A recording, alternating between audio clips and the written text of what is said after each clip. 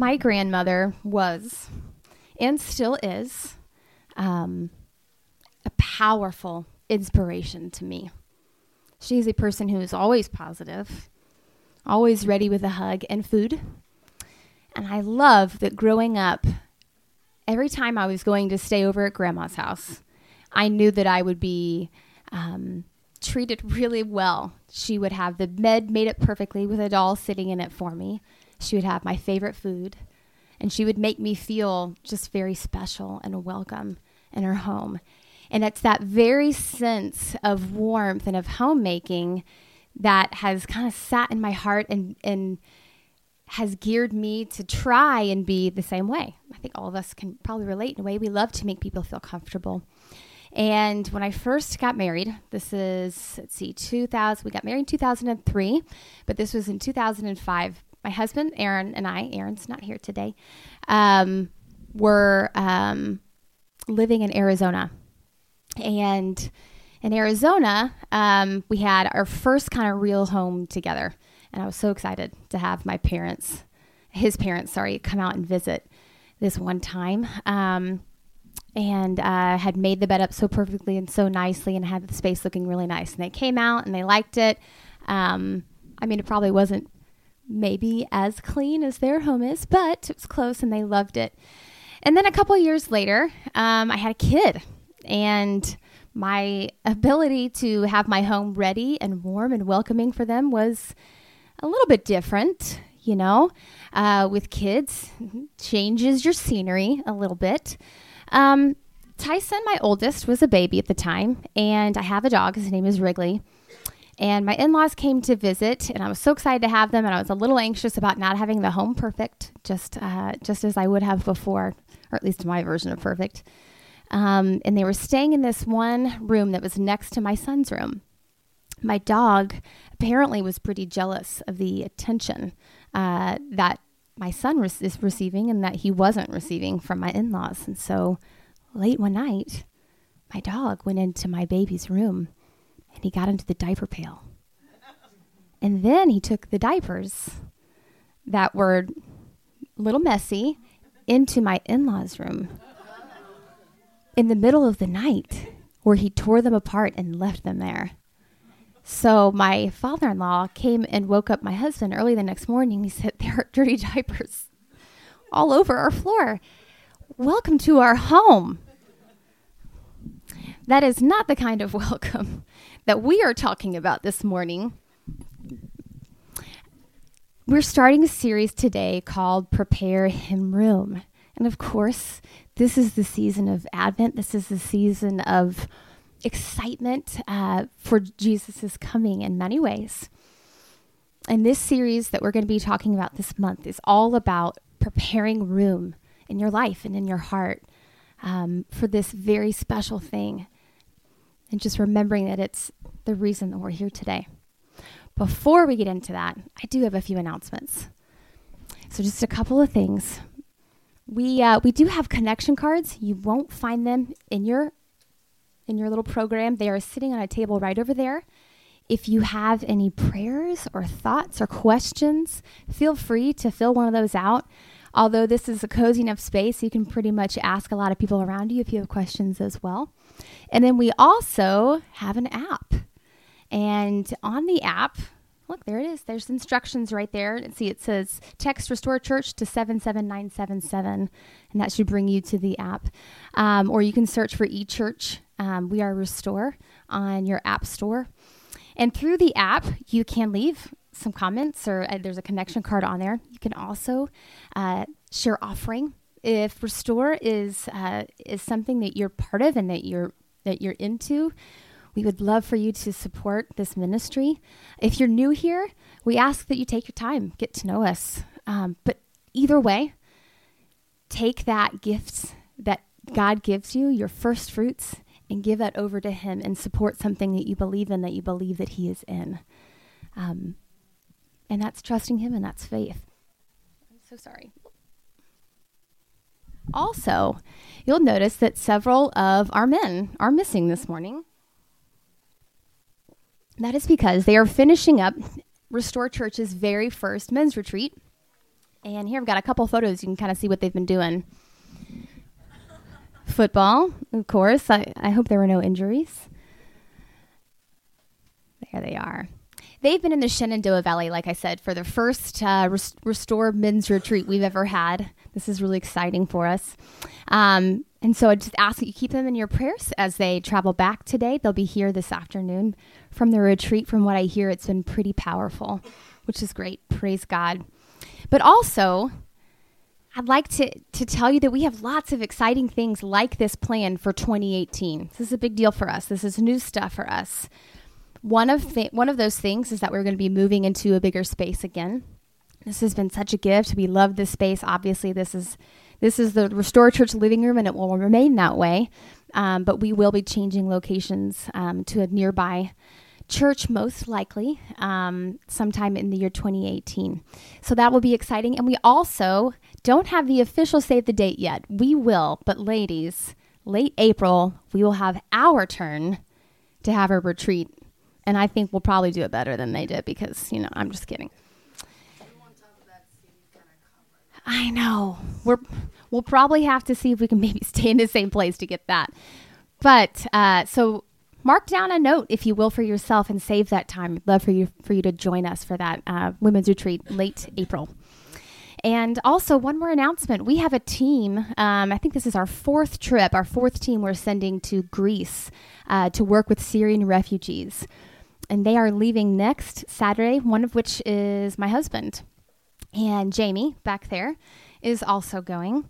They are going to Thessaloniki. I believe I said that correctly. And it's our first time to that specific location. This is really exciting for us as we continue to find a way to be consistently going and supporting the efforts that are already going on there. That is our prayer. So I ask for you to pray for that team as they travel away from their families, away from their jobs, and into a place where God will have them to just play a part in supporting the people that are already there doing all the hard work. So keep them in your prayers. Okay, I think that's good for announcements, and I'll jump back into what we were saying. If you could, open up your Bible. I'm going to have you kind of save a spot.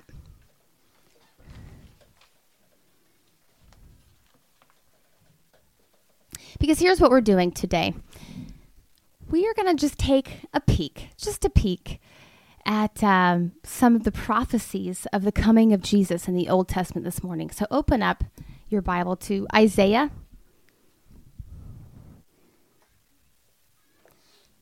chapter 7, and we'll get to that in a minute.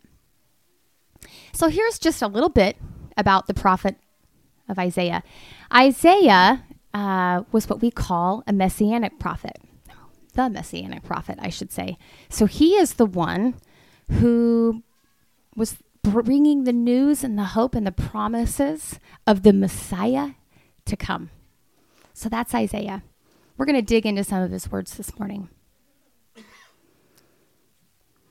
When I was a kid, I remember very clearly having a bad dream where there was this man's deep voice saying something to me, and it really frightened me. And he just had a deep voice, and I don't even remember what he was saying, but when you're in a dream, it doesn't really matter what they're saying. It just feels scary. It just felt scary. And I remember being terrified, and I woke up in my bed.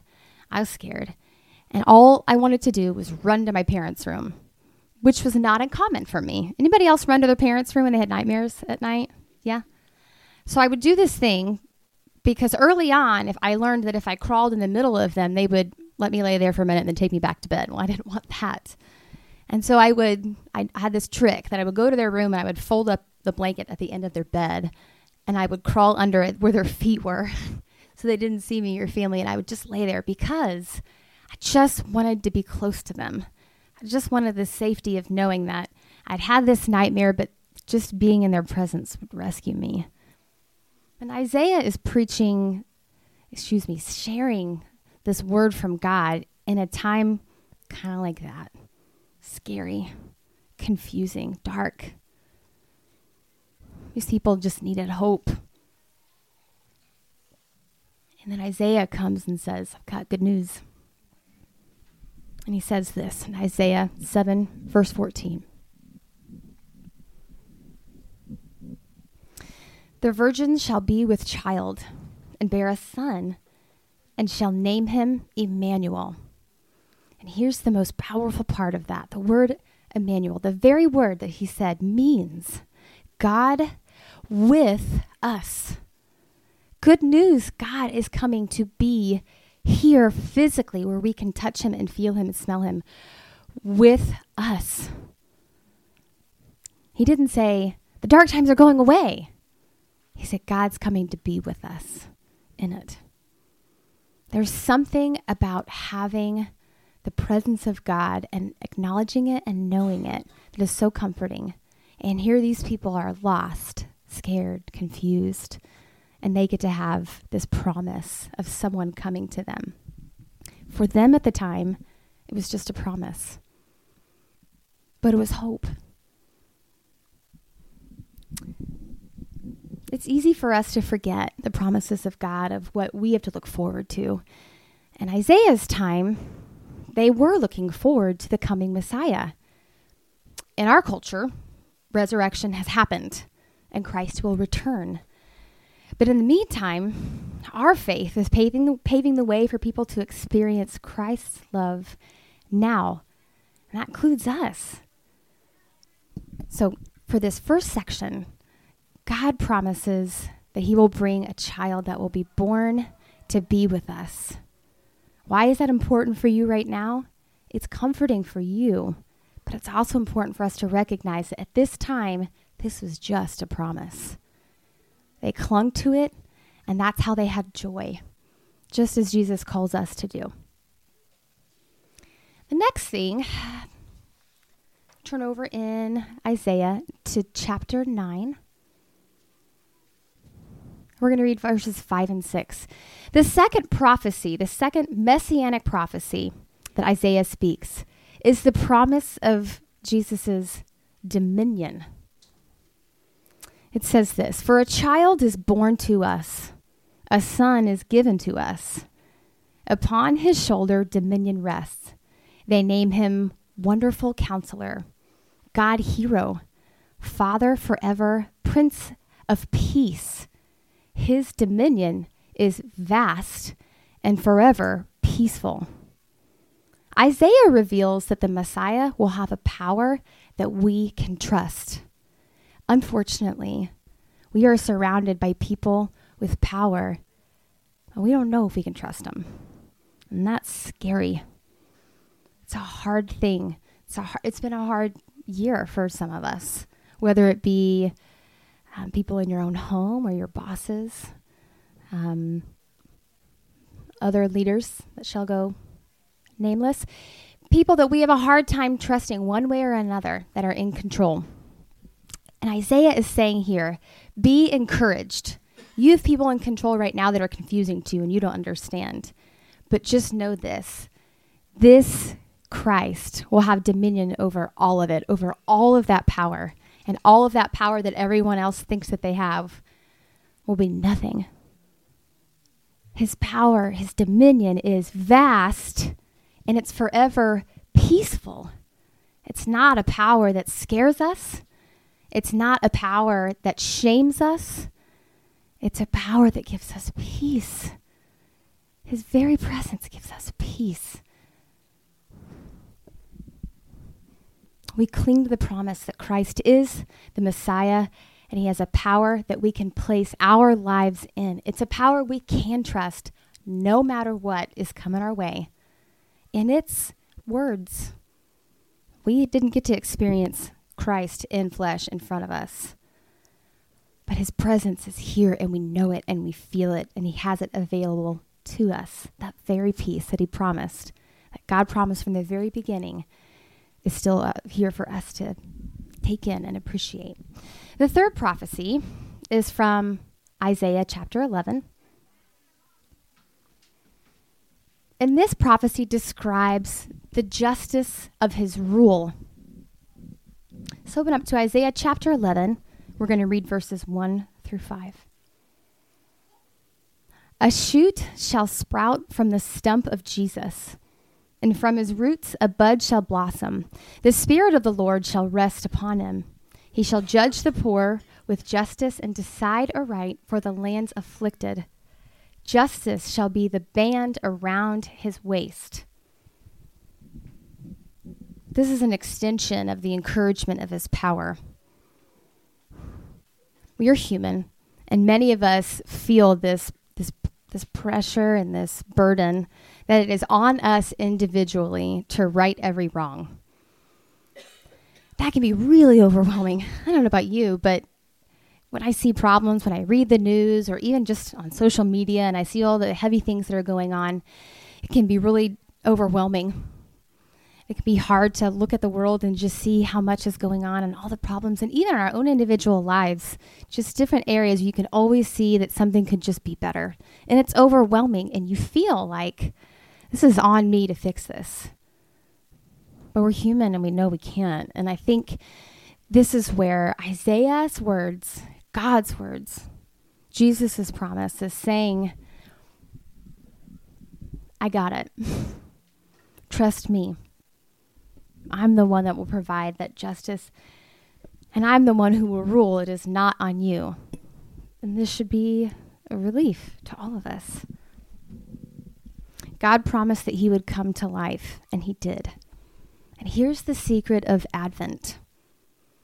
I don't know about you, but I really didn't know the word Advent until probably college. It's not something, it's a traditional thing that the church I was part of, I don't know that I didn't learn it there. They may have studied it. Maybe I forgot, but it was never something that was really taught to me. Christmas was always about just Jesus being born. Well, here's the truth. Advent is not about Jesus being born. Advent is about Jesus coming and saving us. That's what it's about. It's about being excited about what's to come. And we still have this hope, not just about what he's already come and done and we know of. Advent's also about his second coming. We won't go too deep into that today, but there is hope that Christ will come and he'll rule and have dominion over all of the earth. So let's consider those three things. Those 3 points that Isaiah pointed out in his prophecies. So number 1, God will be with us. So he's saying there is a Jesus and a Lord and a human being and a God in human being form coming to be with us. So first, God is with us right here. I'll be honest, sometimes with my kids, when I think they're being dishonest, I'll say, okay, maybe I don't know if you're telling the truth, but God does. It's true, but I also say it in comforting times because a lot of times, like me, and probably like you, they have nights where they have scary dreams, and they wake up and they cry, and it sounds silly, but to them, the reality of that dream was so scary, and they felt so alone. And even now, I'll whisper, God is with you. Because I can't always be, as much as I'm tempted to say, always come to mom. You know, I don't really want them coming in my room when they're 17, crawling into the foot of my bed, you know. Actually, it'd be kind of cute, maybe, but no, maybe not cute. But anyway, I want my kids to have this knowledge, to have this understanding that in every darkness and every lightness that God is with us. Isaiah promised it. So that's the first thing we remember this morning. The second thing is his dominion.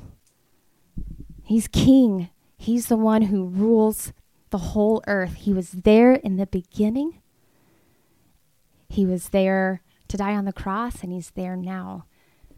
So he has dominion. And then the third thing was the justice of his rule and what a relief it is to us not to just give up on the ways that he calls us to live out justice and to pursue righteousness and justice. That is how Jesus comes and brings that. But it also gives us hope and relief. You don't have to be the Savior. Amen. We already have one. So take those 3 things, and I want you to do something. If you have your program or your phone, that's okay. If you have your program, you should take note of these 3 things, or your phone, or wherever you can take a note. I want you to write something to yourself. Number 1, if you close your eyes and you think of a space and time that is especially difficult for you to be peace-filled or to enjoy his presence, I want you to write down that space and that time.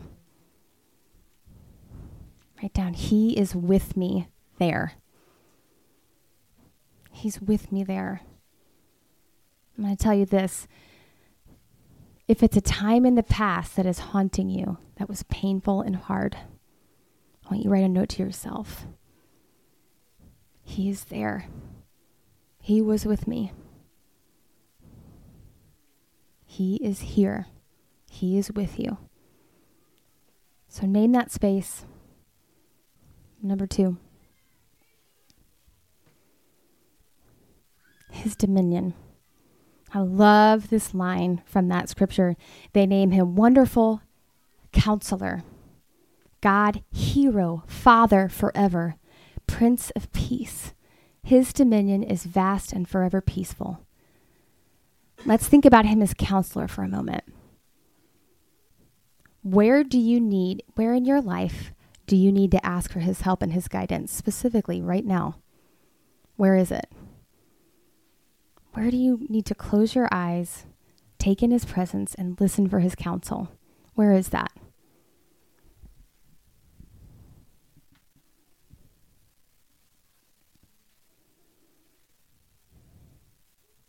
And third, where is an area of tension where you are struggling to have peace? You're frustrated. You're mad about something. You're bothered by something. You don't like something. And it's enough that it's kind of got a knot in your chest, or it's enough that you're talking about it a lot. Where is it that you see injustice in your own life, in our culture, and it just eats at you? Where is that? Write that down and then write, he is in charge.